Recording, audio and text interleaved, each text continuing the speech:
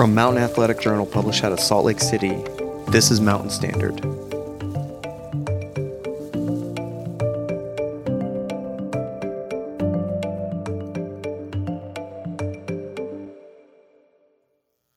Just a quick note before we get started. This is actually part 2 of an episode about running an ultramarathon. If you haven't listened to part 1 before now, then I definitely suggest that you go back and do so before listening to this episode. And now, part 2.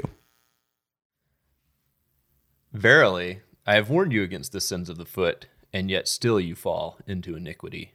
Has not the Lord provided thee with 150 shekels of suspension in the front, and 140 shekels of suspension in the rear? And yet still you choose the sins of the foot? Has not the Lord provided thee with garments with padding for thine taint, and gloves of animal hide in the palm to protect thine soft hands? And yet still you fall into iniquity. That's good. Perfect. So, yeah.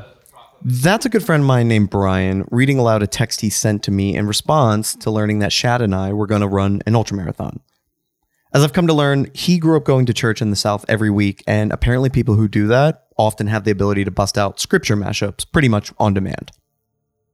Brian, like a lot of my friends, has been a multi-sport mountain athlete for a long time. Although I wouldn't necessarily announce this in his presence, he's much better than me at literally everything mountain sport related. As such, he's also encountered his fair share of injuries from impact events and long-term overuse. Although he could be described initially as some sort of hardo mountain man, I've come to realize he doesn't really play that role the more you get to know him. If anything, I've looked up to him a bit due to his vast experience and generally having a well-educated opinion. And, being better than me at most mountain sports. The one exception, I think, is mountain running. As you may have guessed, he's not a huge fan of running, and he prefers mountain biking by a large margin. And to be fair, he's not wrong. Mountain biking, while often having much more potential for danger, can be a lot easier and less impactful on your body than running in most settings. So his point, while presented in a joking manner, was well taken. With all the other great mountain sports out there, why on earth were we choosing to do the one with the highest suffer meter?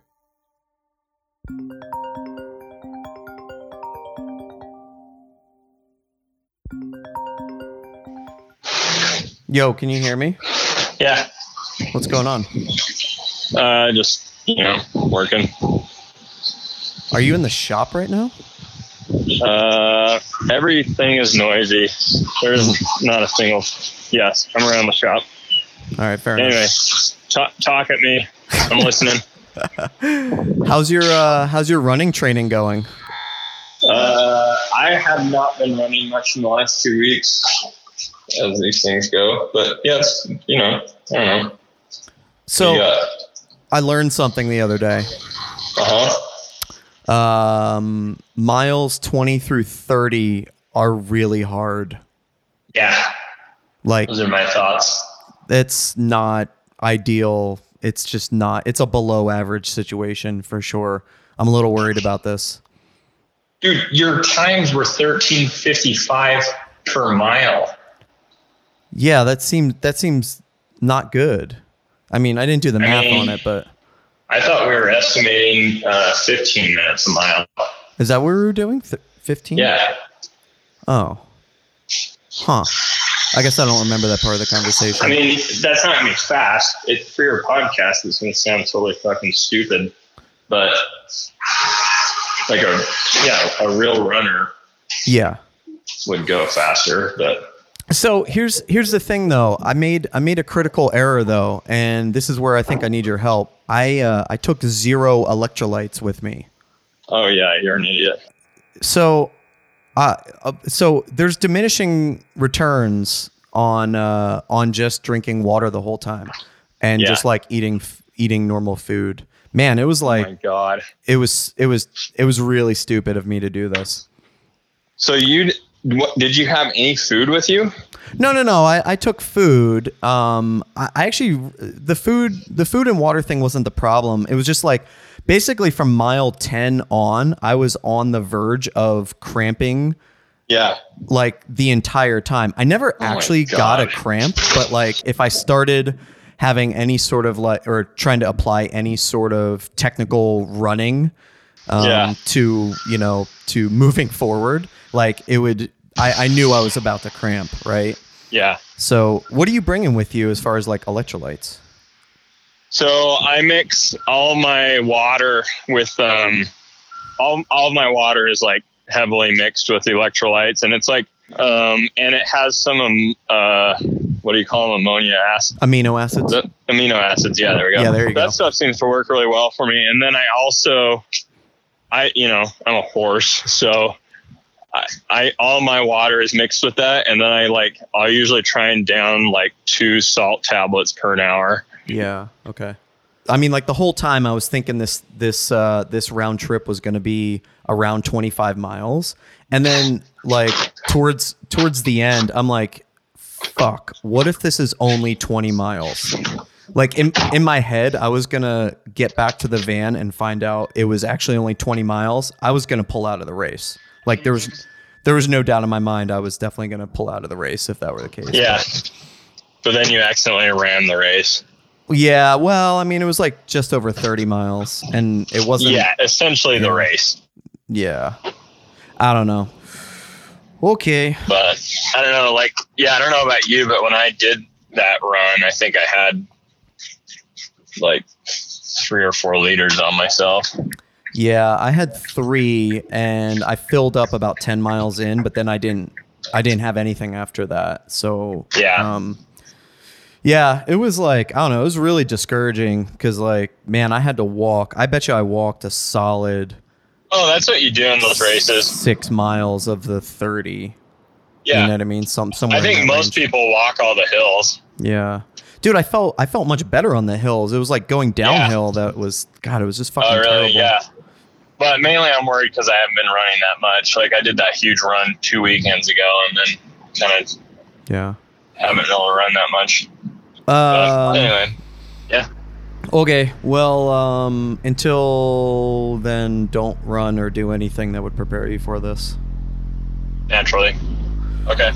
Okay. Cool, man. All right. I'll talk to you. Bye. All right, bye.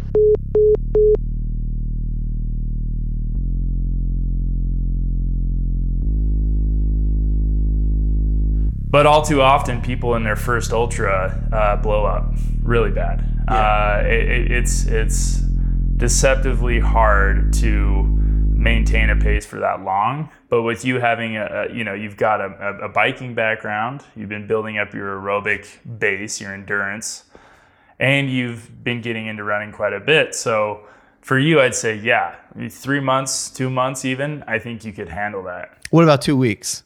2 weeks.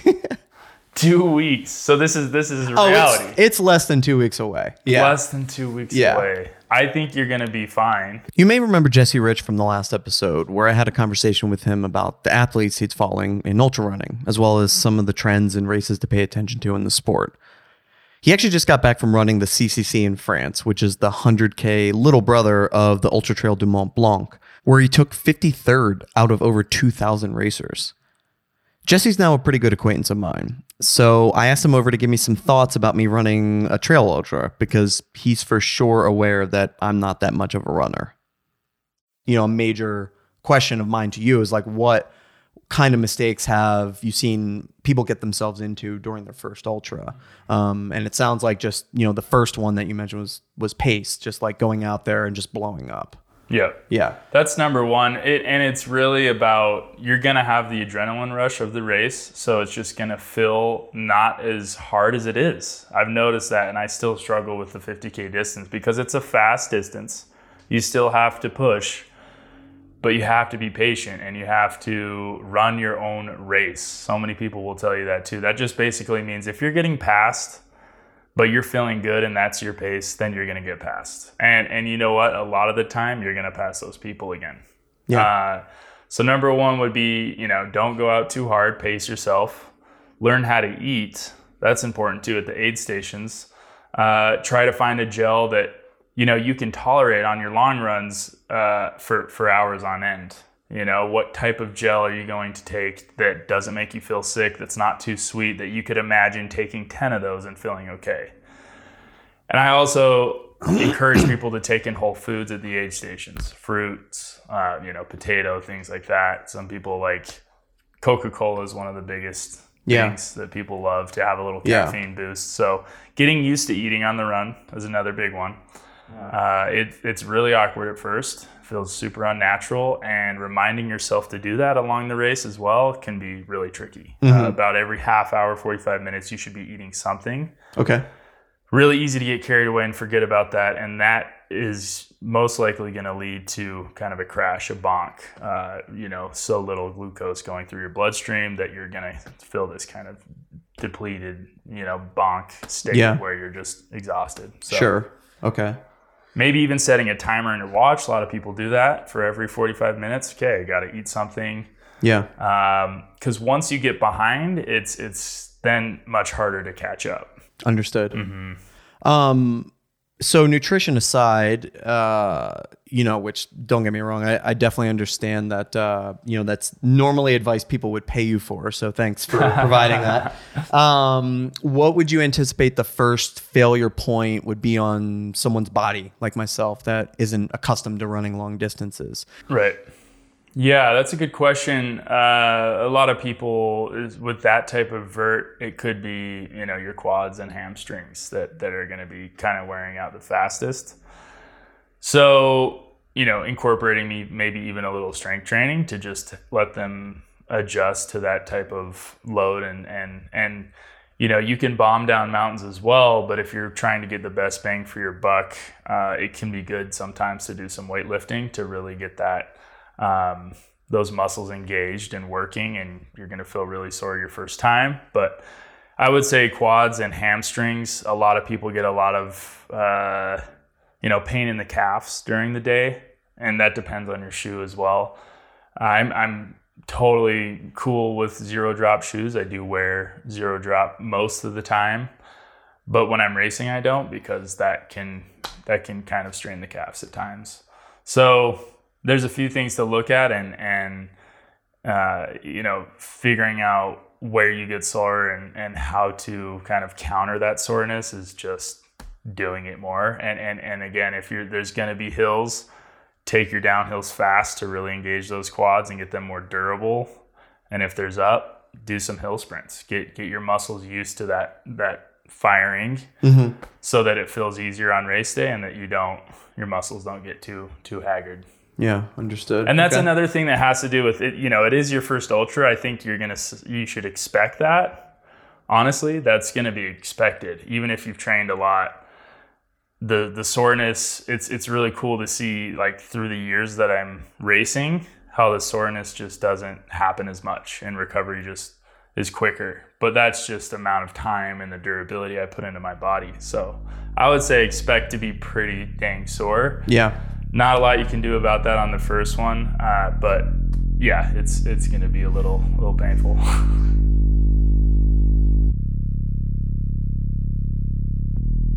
I think two things seem to get newer runners entering, who are suddenly spending a lot more time on their feet and doing lots more miles. That's ultra runner Megan Hicks again from earlier in the show.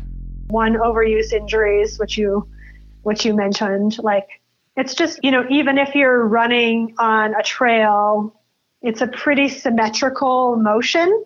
And if you have any muscular asymmetries, it's just, exacerbated step by step by step, thousands of times in one run.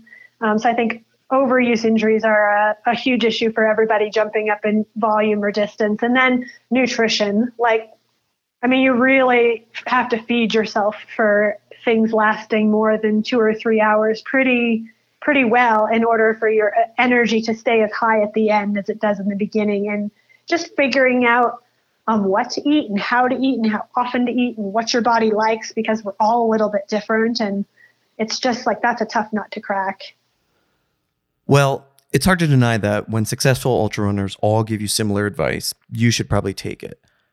I'd come to the realization that the opportunity existed to actually succeed at my first ultra, but it was hard not to think of all the reasons why this could end poorly, especially the ones I witnessed firsthand. Give me 1 or 2 reasons why you think I'm going to be just fine at this 55K. Yeah, again, If you were just getting into it and it's your first experience with endurance sports, I would say you need a solid 6 months. But because you have a good amount, I mean, how long has it been since you've been biking and doing sports? And what age did you start? Oh, what age did I start? Yeah. Oh, I was a late bloomer, man. I was 29 when I started doing this stuff, and I'm 38 now. Okay, so a solid 9 years in there. That's for sure. That's a good base. So yeah, and I've gone on runs with you too, so I know that you've got a good cardiovascular build going on. Yeah. And you have that race experience through biking. You've proven to be consistent on those races too. Yeah. All the listeners out there, Blair got second, so everyone should know that as well in his last 12-hour biking race, which is incredible. So hearing those things is like there's no real concern that comes up when I hear that you're doing well in biking. Yeah. Again, it translates somewhat. You still need to build up as a runner. The cardio isn't just like it. You have to work your muscles too that are specific to running. But again, I've seen you run, and I feel like that's not something that's outrageous. And again, as a coach, there's a lot of times where I do have to tell people no, and that you're not ready. Yeah.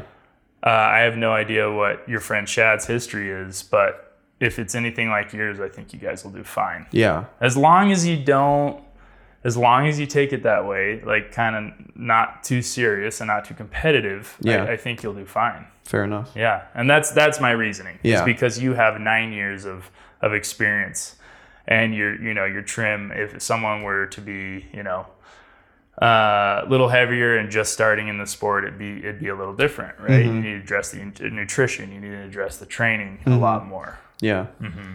Okay, so give me 1 or 2 reasons why this might be a catastrophic failure.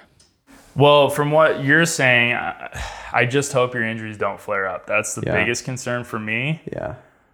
The catastrophic failure, most likely for your first race, is going to be bonking. And just to be clear, no one fully bonks. If you're completely bonked, you can literally have a stroke and seizure and die if you don't get enough glucose to your brain. So these bonks I'm using that word kind of loosely. Yeah.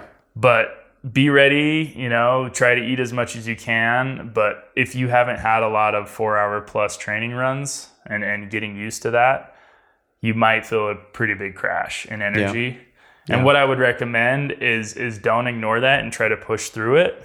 I would say slow down when it hits you, start eating more, and work through it. A lot of people just go, they feel the bonk coming and they just keep it going and keep the speed. And then it's just this, like I said, some people end up walking. So not bonking, I think that's the number one thing that most people experience is when it's your first race, glycogen depletion and just energy crashing is the number one thing to look out for. Other than that, I think you'll be good. Fair enough.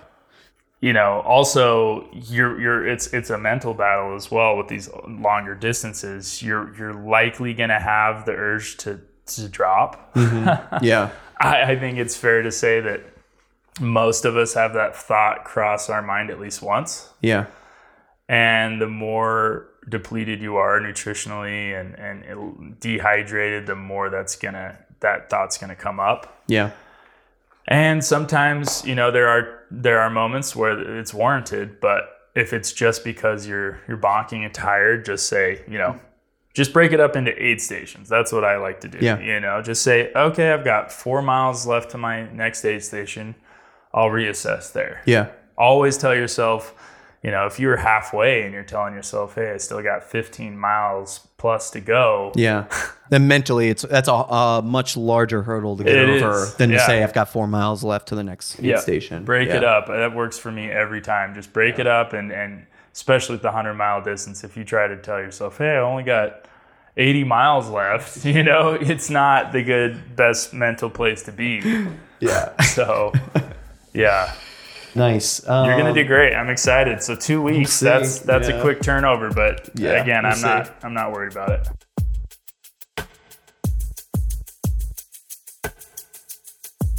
All right, I want to go down a pros and cons list as far as us doing this event and deciding to run 34 miles. And basically, I just need you can agree or disagree or just have supplementary info to add, to shed some color on the situation. I'll start with the pros list. We're both multi-sport athletes, and honestly, we're both in pretty good shape. Like, you would agree with that, right? Like, yeah, this isn't that outside the realm of things, right? Okay. 34 miles doesn't seem that far. I have a comment on that, which I'll get to later. Pro number 2, we both have some sadistic need for suffering. True. Yeah. More specifically, we generally prefer to go into something with a lot of unknowns and figuring things out as we go along, right? And like, that's kind of what this event is going to be, right? Check. Okay. Number 3, we both love the idea of coming off the couch to do something hard. And more specifically, doing something that isn't what the norm is, or like traditionally what is considered hard. Yeah. And I think it's also like, we're also really busy people, as most people are. And, it can be a little daunting adhering to one discipline and training continuously for that when I and we are too scatterbrained to focus on one single thing. Yeah. And again, like, it would be really frustrating if I said to myself, wow, I'd really like to run 35 miles, but I don't have 6 months to dedicate to ramping up to that. And at the same time, give up climbing and mountain biking and skiing and whatever else is interesting me. So I think part of that, like, off the couchiness isn't so much as like just off the couching something, but I think it's also just sort of a product of our lifestyles. It's not trying to be a hard ass necessarily. It's more like, well, like you said, like, we don't want to be amazing at any one specific thing because there's so many enjoyable sports. Yeah. Yeah. Okay. But we're fortunate enough to, touch wood, fortunate enough to be able to pull off stuff like this because, we're generally somewhat well-rounded. We suck at everything the same. Yeah, understood. Number 4, I put down, we both have pretty good mental stamina to get through things under less than ideal conditions. It's because of a fear that the other one will get through it and we won't. Wait a minute, are you competing with me on this? Well, not strictly per se, but I wouldn't be able to live with myself if you finished and I didn't. So there's a little bit of that. So this may be the end of your mountain sport career, like in general. Okay, pro number 5. If we finish with a respectable time, it would just give us that much more experience to do something harder in the future, which is a point you kind of made earlier, right? It's like, this could be yet another springboard to do something stupider in the future, no? Yeah. Okay. And then the last one I had, number 6. Both of us have a track record of accidentally surviving things we have no business doing. Yeah, that's fair. Pretty accurate, right? Yeah. Okay, con list. You want to hear the con list now, right? Mm-hmm. Okay, first thing I put up there, both of us have a track record of accidentally surviving things we have no business doing. Like, I don't know why we think this is a good idea. Like, every time you survive something that, you're out there and like you're not experienced enough to get through, but somehow you wind up getting through it, it just kind of gives you some idea that like you're going to be okay no matter what, right? Yeah, but this like, we're not going to die, right? No. And this is a self-fulfilling prophecy because you reading the con list is just going to make us want to do it more. Like, that's fair. Yeah, that's fair. Yeah. Okay. Number 2, neither one of us identifies as a runner, and neither of us have run over 20 miles. True. Running's boring. Why would I identify as a runner? Okay. That's like self-identifying as an insurance salesman. Like, apologies to all insurance salesmen listening right now. So, okay, and that's fair. I mean, I myself, I don't think I've ever run over 14 miles. So you've got me for sure. This will be over twice the amount that I've run. And really? I still have yet to comment on that, but I will comment on that after the rest of the con list. Number 3, and we touched on it before, we both tend to shun sporting events traditionally thought of as hard. And that probably leads to some sort of undeserved overconfidence. Meaning, you know, both of us kind of have the same opinion on marathons. It's just like an arbitrary fucking number that people choose to, you know, set sights on. And that's fine, like if that's hard. But for some reason, you and I both have it in our heads that running a marathon isn't hard. And especially with 7,000 feet of elevation. It's too pedestrian. It's right? too pedestrian. I don't want to have a 26.2 sticker on the back of my car. So another con, neither one of us has a history of pacing ourselves correctly for any competition. No? Yeah, shockingly accurate. Yeah. Okay. I mean, I was wondering when I asked you what your strategy was for this, you didn't immediately say just to start sprinting as soon as the gun goes off. Because that's generally your strategy for everything. Yeah, you got to YOLO the start. When you say YOLO the start? Yeah. I always YOLO the start. Number 5, we both don't pay attention to anything our bodies tell us, specifically warning signs or injuries. Yeah, that's mostly true. Although I will slay and eat a runner if I get hungry enough out there. You know this. Anytime I've known you to be injured for any reason, honestly, I've found out that you've been injured while we've been in the middle of doing something a lot of the times. Because, you know, we both don't really believe in injuries. It's kind of just like some sort of, you know, liberal agenda. You know, it's just like the avalanches. It's just like the avalanches. Exactly. Yeah. They're not, it's a liberal conspiracy for sure. Along with injuries. So we both generally kind of ignore that stuff. And you know, I'm a fair bit older than you now, and I can tell you that it does catch up with you, which is unfortunate. I almost didn't do something for 2 straight weeks after my knee injury, and I was pretty upset, but you know. Yeah, you would explode. The years will not be kind to you. No.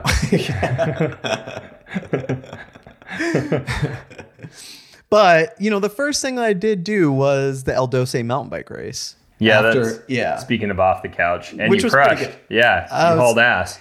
It should be noted that we did finish second.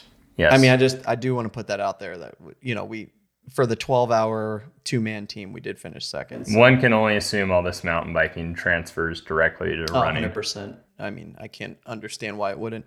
Number 6, neither one of us are interested in training with any sincerity. Not any concerted effort, because again, it kind of it fucks up all your other fun stuff. Yeah, and it like makes you identify as a runner at that point. Yeah, okay.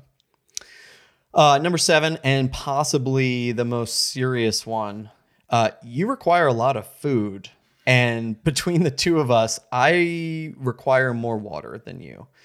I don't require a ton of water, but compared to you, I require water. And I'm not too sure that by mile like 20 that you're not going to be eating another runner. That, you know, like one of the stragglers. It is a real possibility. You know, do you have any sort of nutrition plan for 34 miles? Well, so what you're not getting on this audio recording is that I am a 200-pound horse. Mm-hmm. And I figured out that I require a lot of salt. So, you know, all of the regular electrolyte drink mixes, salt tablets, all that stuff. That's kind of what I need to keep going, in addition to, of course, some sugar and food every once in a while. But luckily, there's going to be some aid stations, and I figure I'll clean them out. And the thing I've always found is that I have to down as much food and water as I possibly can every time I have a chance. So it's really easy to get kind of casual about it, especially when you're in the middle of a race, like just taking a little sip or whatever when you get a chance. But for me, it's really when I stop, or if I decide to swing by an aid station, not just like taking a little casual sip, but really taking a minute to force down as much calories and water as I possibly can. And that seems to keep me from crashing and getting dehydrated. All right. Any closing comments or predictions? Do you think we get through this? Oh, yeah. You don't think it's going to be that big of a deal? No. I mean, I might eat a runner, and you might have to self-amputate your knee. But yeah, it's happening. Okay. Now, will the next step, the like 70 miles we decide to run in another month or two work out? I don't know. Stay tuned. I started some semblance of a relationship with running back in early 2010 when I moved to Salt Lake. At first, like a lot of people, I ran on roads, and I honestly thought running that 3 to 5 miles was really difficult at the time. And that's not to say that it should have been easy. I just bring it up to illustrate the fact that if you keep it something, even casually, you continue to push the bar, even if you're not trying to. I remember the first time I ran 10 miles on roads, and up until that point, my longest run was 6 miles. It felt weird, like I was out of my element, and I was in unfamiliar territory. But it felt good, like I was discovering something entirely new that I could do, like a new skill that I was immediately successful at. I had the same relationship with biking. At first, biking 10 miles on a mountain bike was really hard. Then I biked 25 once, and I loved it. Then I wound up road biking something like 48 miles one time, covering a number of different new neighborhoods in a Boston area that I was unfamiliar with, and feeling great about it. After that, I entered a 92-mile gravel bike race with a friend that covered 11,000 feet of climbing in the Washington Cascades. It was just about double my previous long. I had no idea I could cover that kind of distance. So, I mean, the idea of doubling my previous long run to complete this 35-mile race wasn't very foreign to me. I figured I had a number of runs in the 14 and 15-mile range and felt really good about it. So it was time to stop being comfortable and complacent to a certain degree about what I could physically do if I tried. After the inadvertent 30-mile test outing that I did early in the week, I had a tough time understanding which side of the fence I was on when considering if it was a success or a failure. It could arguably be viewed as a success because I did complete it without needing much support in any way, and I didn't quit early. But more importantly in my mind, it could easily be viewed as a failure in the sense that it was likely I couldn't have completed the next 5 miles because I was in such poor condition after mile 30. As these things go, there really wasn't any more time to waste on analysis or preparation. We decided to sleep in the van at the start of the race the night before.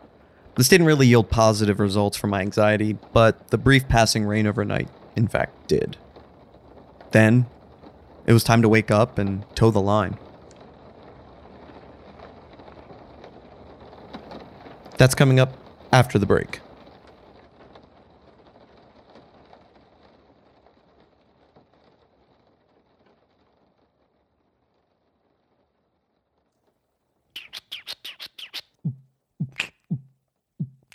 The first company I wanted to mention is a mountain sport education and training resource called Uphill Athlete. It's led by 2 super impressive and established athletes and coaches, Steve House and Scott Johnston. As is common for the companies I like to mention on this show, these guys are really focused on helping people achieve their goals in mountain sports. They've been on my mind recently because they sponsor the local Utah Skimo races that I take part in every couple of weeks. And I read their 2014 book, Training for the New Alpinism, a couple of years ago. And it's become the de facto standard for anyone looking to excel in difficult mountain sports that involve technical movement up and down mountains through climbing or running or skiing, etc. To be fair, I actually haven't read their newer release called Training for the Uphill Athlete, which added another famous contributor, Kilian Jornet, but I suspect it's every bit as good as their first book, and you should go to their website, uphillathlete.com, to buy either one of them. While there, definitely take a look through their barrage of training plans for highly specific disciplines in mountain sports, as well as all of the educational content they write about in detail that's available for free. When they started this company, I believe that they were well ahead of the curve. And now that mountain sports are gaining in popularity, their relevance for modern athletes couldn't be any more important. Another company I've been paying attention to a bunch lately is Guerrilla Gravity. They design and manufacture mountain bikes out of Denver, Colorado. To call them just another boutique bike brand would be a huge disservice, though, and miss the point entirely. To me, it seems like they're a lot more than a company making badass mountain bikes because they work really hard on a strategy to increase ridership as well as trail access. Full disclosure, they may have been completely under my radar in years past, but I have a good friend that started working for them a while back and keeps me in the loop on all that they do for the mountain biking community there. What I like about them is I can confirm that they have really smart in-house engineers rethinking the traditional way to make a mountain bike. And when I say they manufacture in the US, I don't just mean a couple of models. They do it all in Colorado, including all of their new carbon frame bikes using their revved carbon technology process. I can tell you firsthand, manufacturing in the US when all of your competitors are outsourcing to international suppliers, not an easy thing to accomplish. And they do it with a direct-to-consumer model, which reduces costs to the consumer when compared to other bikes with similar group sets. Unfortunately, I don't personally have a need to get a new mountain bike right now, but I can sincerely say that I'd have Gorilla Gravity on the short list of bikes to demo. And you should too. Check out how stoked they are at their jobs by visiting them at ridegg.com.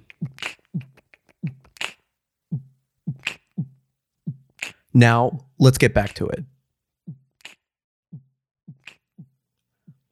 When we left off, it was the night before the race. I was sleeping, or at least trying to sleep in my van with my wife and my dog. I was anxious. I had a lot of uncertainty. And then it started raining slightly, somewhere around 3 a.m. An hour later, my alarm went off as the first race organizers were just pulling into the pitch dark parking lot.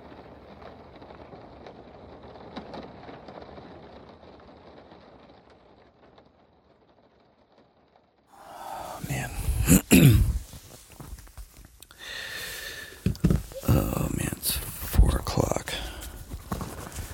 I just woke up in the van. Just getting my shit together here. Not really thinking straight, didn't get much sleep last night. But the sleep I did get was pretty nice though. And my dog's up. I'm trying not to wake my wife up right now. It rained about a half an hour ago, but I don't think it's going to be raining very much today. So I definitely am not that worried about only having a lightweight rain jacket. Definitely more worried about when I'm going to be pooping before this race.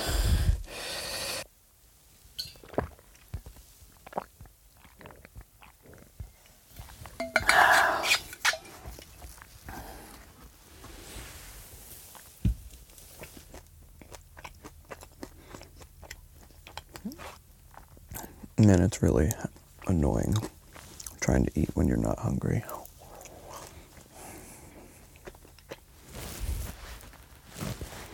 Well, let's see. 20 minutes before the race is supposed to start. Turns out my water bladder's leaking, so that's fun. It's not leaking that much. It is leaking though. Fuck it. It's probably not something that's gonna trend in the right direction. Yo!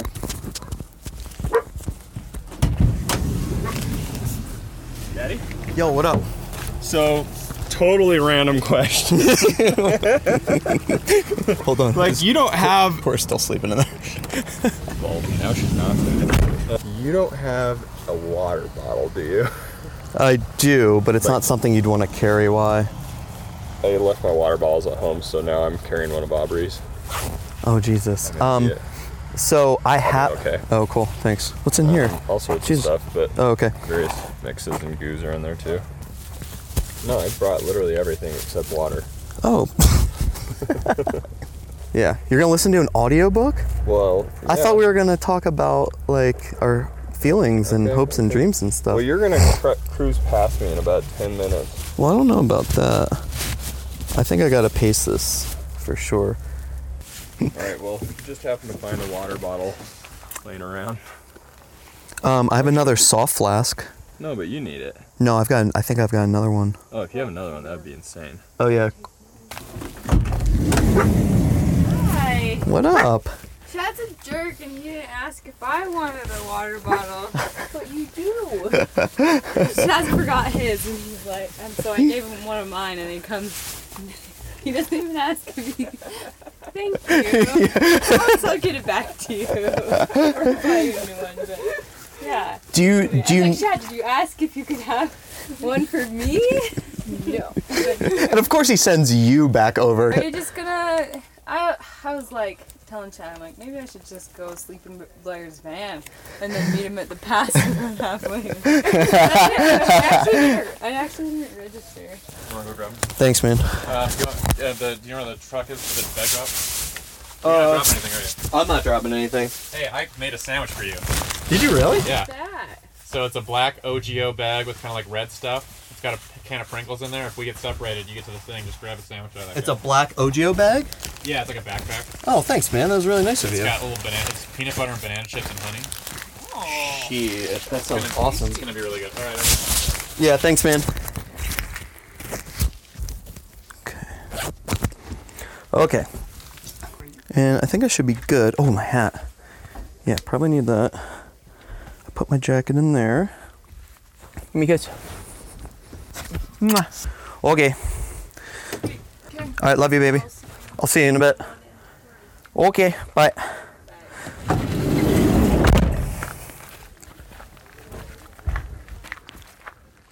It was now about 4:55 a.m. It seems weird to say now, but the fact that I had a handful of friends that were there, all going to suffer through the same thing, made a big difference to me mentally.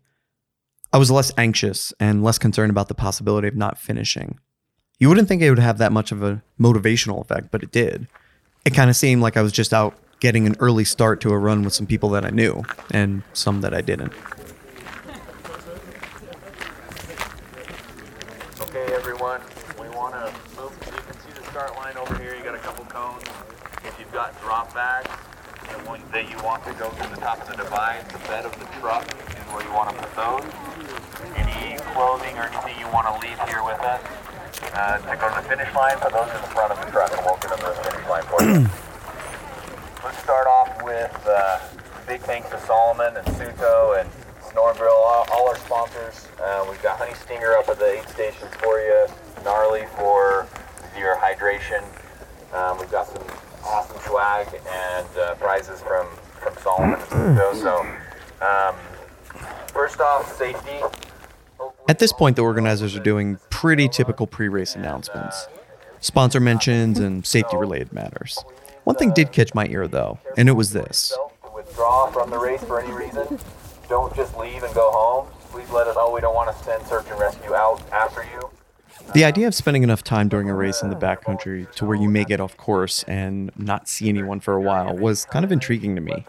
I don't want to overstate it, but the fact that the organizers had to think about the possibility of involving search and rescue at all makes ultra running pretty unique in and of itself. With that said, this was a short ultra by most measures, and it had much less possibility of losing someone on course when compared to ultras of the 100+ mile distance. Then, as a complete tangent, there was this last message about a friendly bull moose that has showed up most years. So like I said earlier, this is the 10th year, and I think just about every year there has been, there's a little bull moose that's gotten a little bigger every year, just below the saddle. He's been pretty friendly. He's a couple of people over the years, but no, never had any, so we're pretty good there. And then you'll see the horse corral. Yeah, so the fact that Shad forgot something as important as water bladders for this race really isn't that surprising, but it is quite humorous. It just illustrates the fact that he'll sweat some minor details, but glance over critical non-starters like water or showing up without a harness to go climb. 5, 4, 3, 2, 1, All right. Good luck, guys. Have fun, guys. Be safe. Let's start my Strava, boy. Oh yeah, you gotta start the Strava. Where's the Strava going?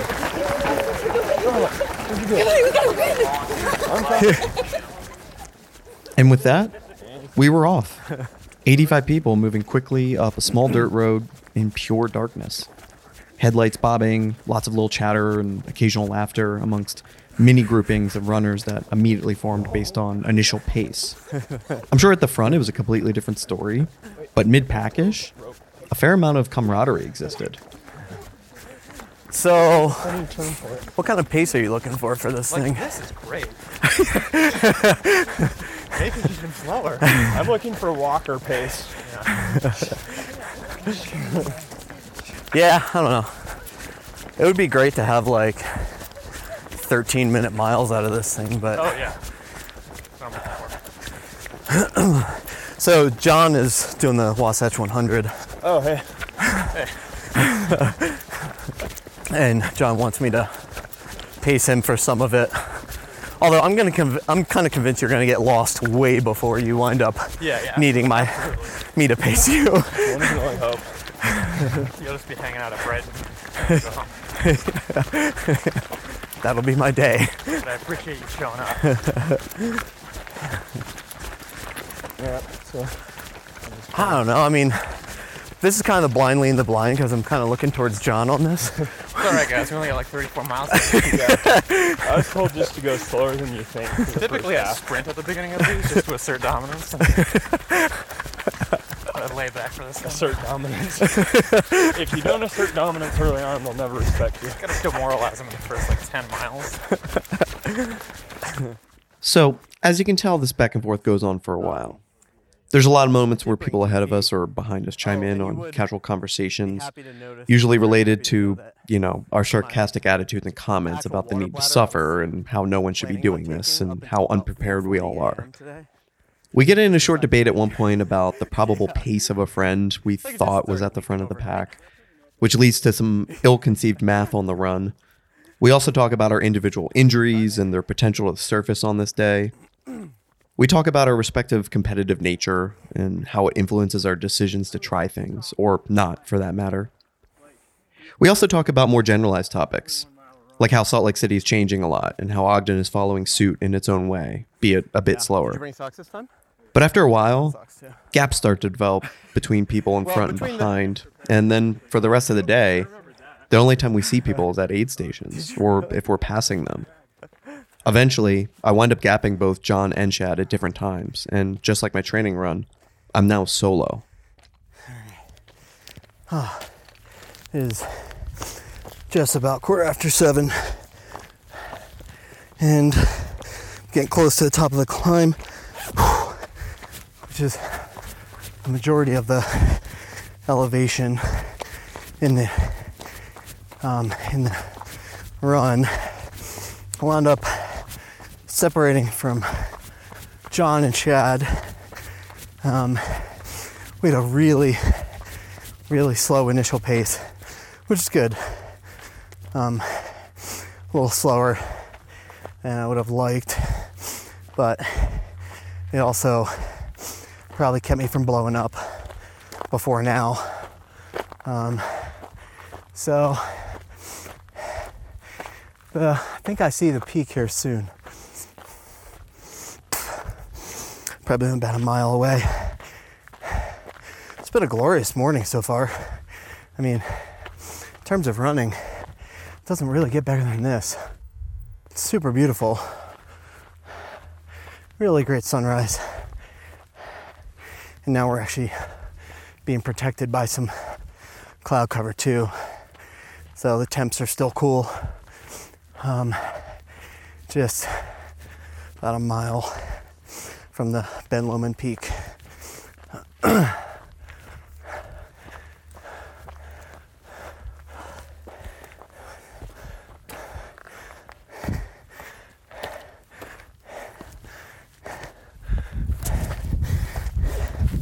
All right, to the top.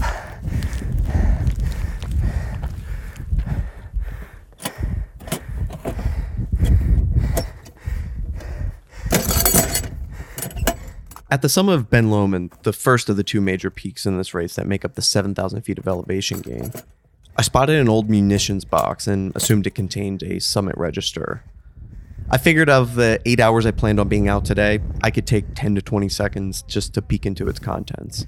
As an aside, I love summit registers. The stuff you find in them varies so wildly, from simply name and dates to drawings to quotes to short stories about why that person wound up on top of that mountain to begin with. They're really grounding, in my opinion. They remind me that people have so many different motivations for pursuing outdoor recreation. Mine, today, was to move quickly. So I closed the lid and carried on about my business, saving the in-depth story reading for another day. All right, so first climb's out of the way. A descent. what was it from? Probably from about mile 8 to 15. It's a 7-mile descent.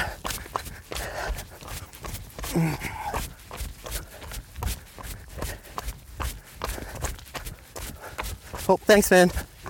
Appreciate it. Have a good one. You too.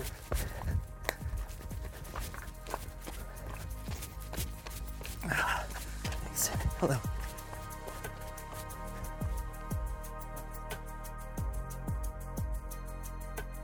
Dude, I just hit one of those pickle shots. Oh, yeah? Money. Is that it? Yep, right here. That's the last 3 right there. Yep. Salty as they get. Yep. At the aid station just before halfway and just preceding the second major climb, Shad and I were reunited while taking a short rest. I discovered my love for drinking pickle juice and Coca-Cola within the same minute of each other, and I also discover Shad has had some brutal toe strikes that have impacted his day slightly. Do you guys know how far it is to the next aid station? I'm kind of stoked at this point because I feel like we haven't been running for that long and I have a lot left in the tank. This was approximately at mile 15 and my mental and physical condition were vastly superior to what they were at mile 15 of my training run. And I was about to start the second climb, which I've always viewed running uphill as an advantage of mine. I could plan on probably making up a lot of time to a handful of people in front of me who were starting to get pretty gassed. I knew it wasn't going to be easy, but with 20 miles left, I felt like I was just hitting my stride. I felt like it probably should. I think I might have one on my other foot too. That sucks. I'll tell you what the problem is. It broke? No. It's bruised. You want some of these? It's all off. I can't eat all of them. This is a poke shit in the woods. You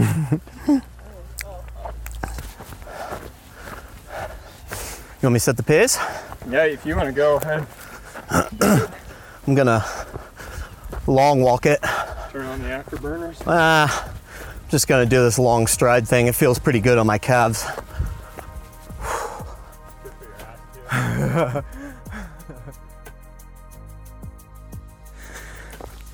Okay. I hit the aid station just under halfway. And it was 3 hours and 40 minutes from the start.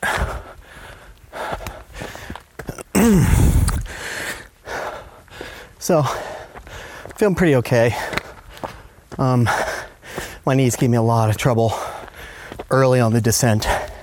Later on the descent, it was actually fine for some reason, even though we were running harder. Shad and I had been running together, but he had a pretty bad toe strike. The thing looks it looks like he's gonna be hoping it's broken. So he's falling back a little bit. We just started the second climb, and it's shorter than the first, in distance a lot shorter actually. So just kind of speed walking it now. Overall feeling good, feeling way better than I felt on Monday on my second climb. So could be a really good course for me to get these climbs out of the way, basically, 55% of the way through the race. Seems like if I'm gonna succeed and have an okay time, then this is gonna work to my advantage. So, yeah. Oh, fuck. That's not making this hill any easier, though. Oh, and I pooped. Oh, which is great. I didn't really have to poop until about a quarter mile before the aid station. So, it worked out great. And I'm gonna be good to go until the rest of the race. Pretty excited.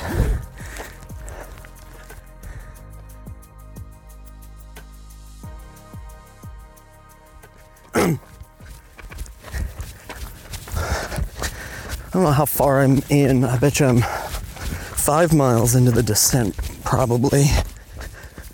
And I'm still running. I'm pretty freaking stoked about that. So far, yeah, things hurt. Below average for sure. But I'm not walking, which is definitely not where I was at 5 days ago around this mileage. It seems like I'm about 2 miles away from the last aid stand before the finish. And man, having aid stations so you don't have to self-support has been great. I mean, it's probably been the difference between Monday and today, and why I'm feeling pretty good right now still, and especially that I'm still running. I can see Eden from time to time, so I know I'm close. And then once I get to that last aid station, I should have only about 4 miles left, which goes along the lake. I'm not too sure if it's gonna be on asphalt or not. I really hope it's on asphalt. I'm not entirely sure my legs could deal with that very well, but it's gonna be all flat. And yeah, I am encouraged that I'm gonna get through this thing. I could still easily trip and injure myself, as I've kind of already done. I almost went down really hard and wound up flexing my core, and it just really ran a knife into my ribs from that previous rib injury. But I don't know, things are looking up. I am probably no more than 7 miles away from the end, so I'm pretty happy about that. Yeah, good day.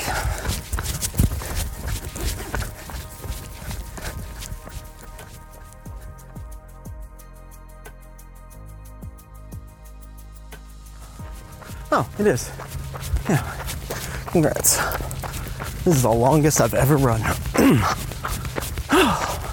Home stretch. Less than 4 miles, probably 3.5. Flat-ish.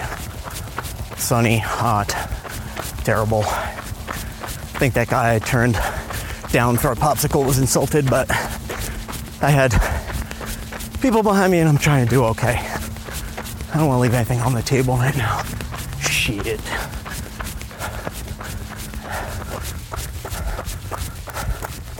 Fuck, it's hot here. Holy shit. This sucks. Whew. This is the worst part of the day.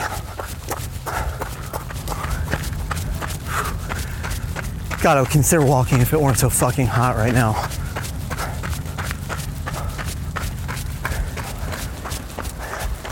Think about anything but being done.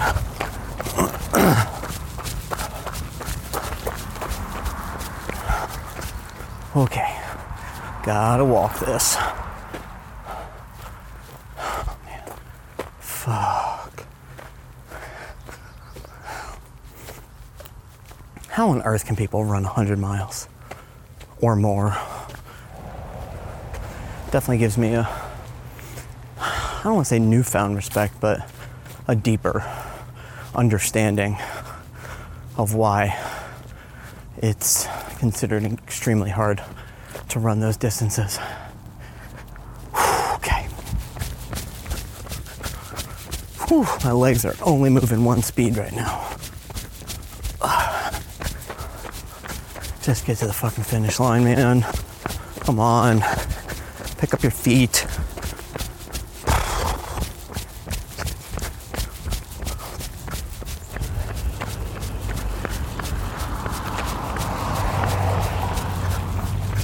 Oh man, got a threatening cramp in my right hamstring. Oh yeah, not great. Oh, I see 2 dudes up ahead that look like they're in a race though.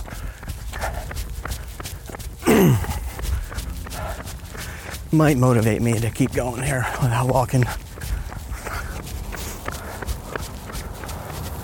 think I'm out of water.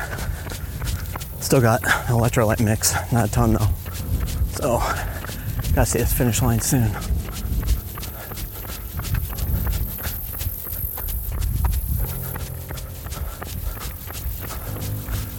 Finish line could be soon. Looks like we're in the town of Eden now. I don't remember exactly where to go, but hopefully these little orange streamers are gonna show me. Ooh, this could be it. Nice.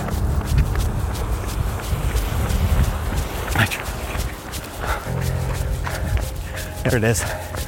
See the finish? Oh fuck, I'm like running way faster.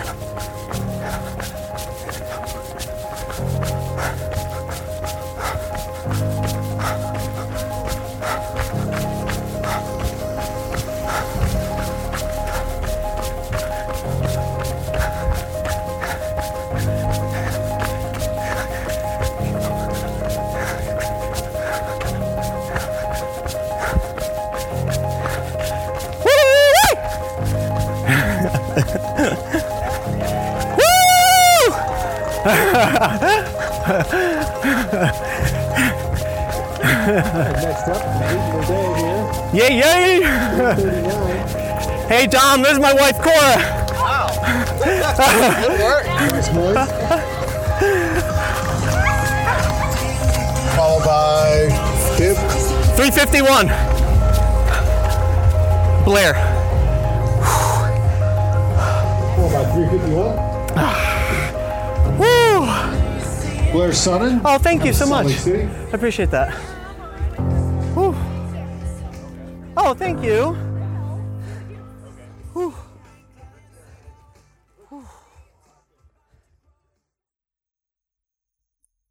As much as I would love to paint me finishing this ultra run in some sort of cathartic light, I can't. And at first, I didn't really know why. Going into this, I expected to be one of the hardest challenges of my life physically, and don't get me wrong, it was. But as I crossed the finish line, I didn't have some sort of relief come over me like this was the ending of some huge effort and that I wouldn't be doing it again. And the more I think about it, there's two big reasons why for this lack of closure. First, somewhere between mile 15 at that main aid station and the top of the second climb around mile 22, I knew I was finishing. There wasn't another option in my head. It was the logical conclusion of how I felt relative to what I knew laid ahead of me. I had 3 to 4 hours of coming to terms with this, and it was exciting and rewarding. And I was thrilled when this realization slowly came over me. It had been playing out in my head for literally hours beforehand.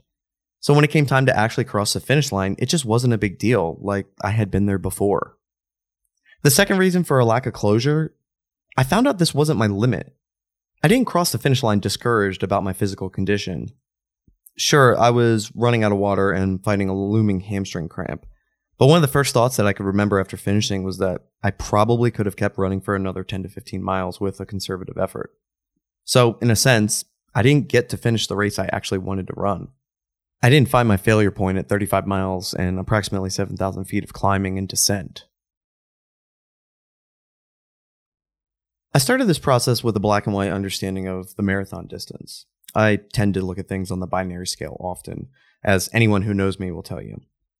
And on the hard and easy binary scale, I mistakenly put all marathon distances in the easy column, which, looking back at it, I was definitely wrong. As everyone I've talked to has said, it is in fact hard. But like a lot of things, it's only as hard as you make it.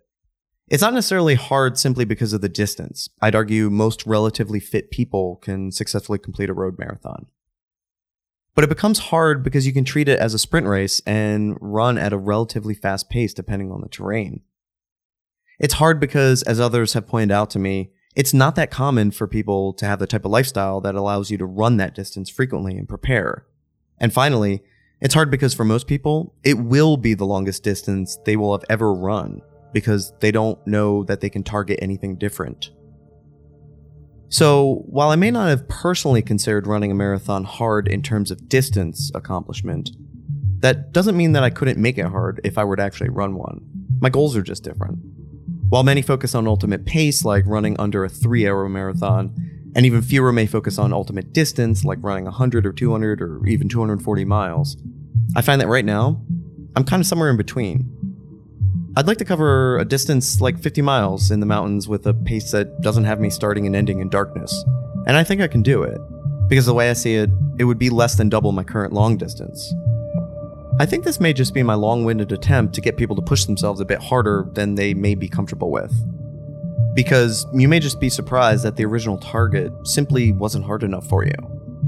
So don't let other people, including myself, define what's hard for you. You could either say there are multiple skill sets necessary, or there are multiple avenues for success. And so with the marathon, it's sort of the opposite. You have to run flat and fast really well. And so it's like, what do you need to do? You need to run marathon pace. You need to know how to fuel, and you need to be mentally tough.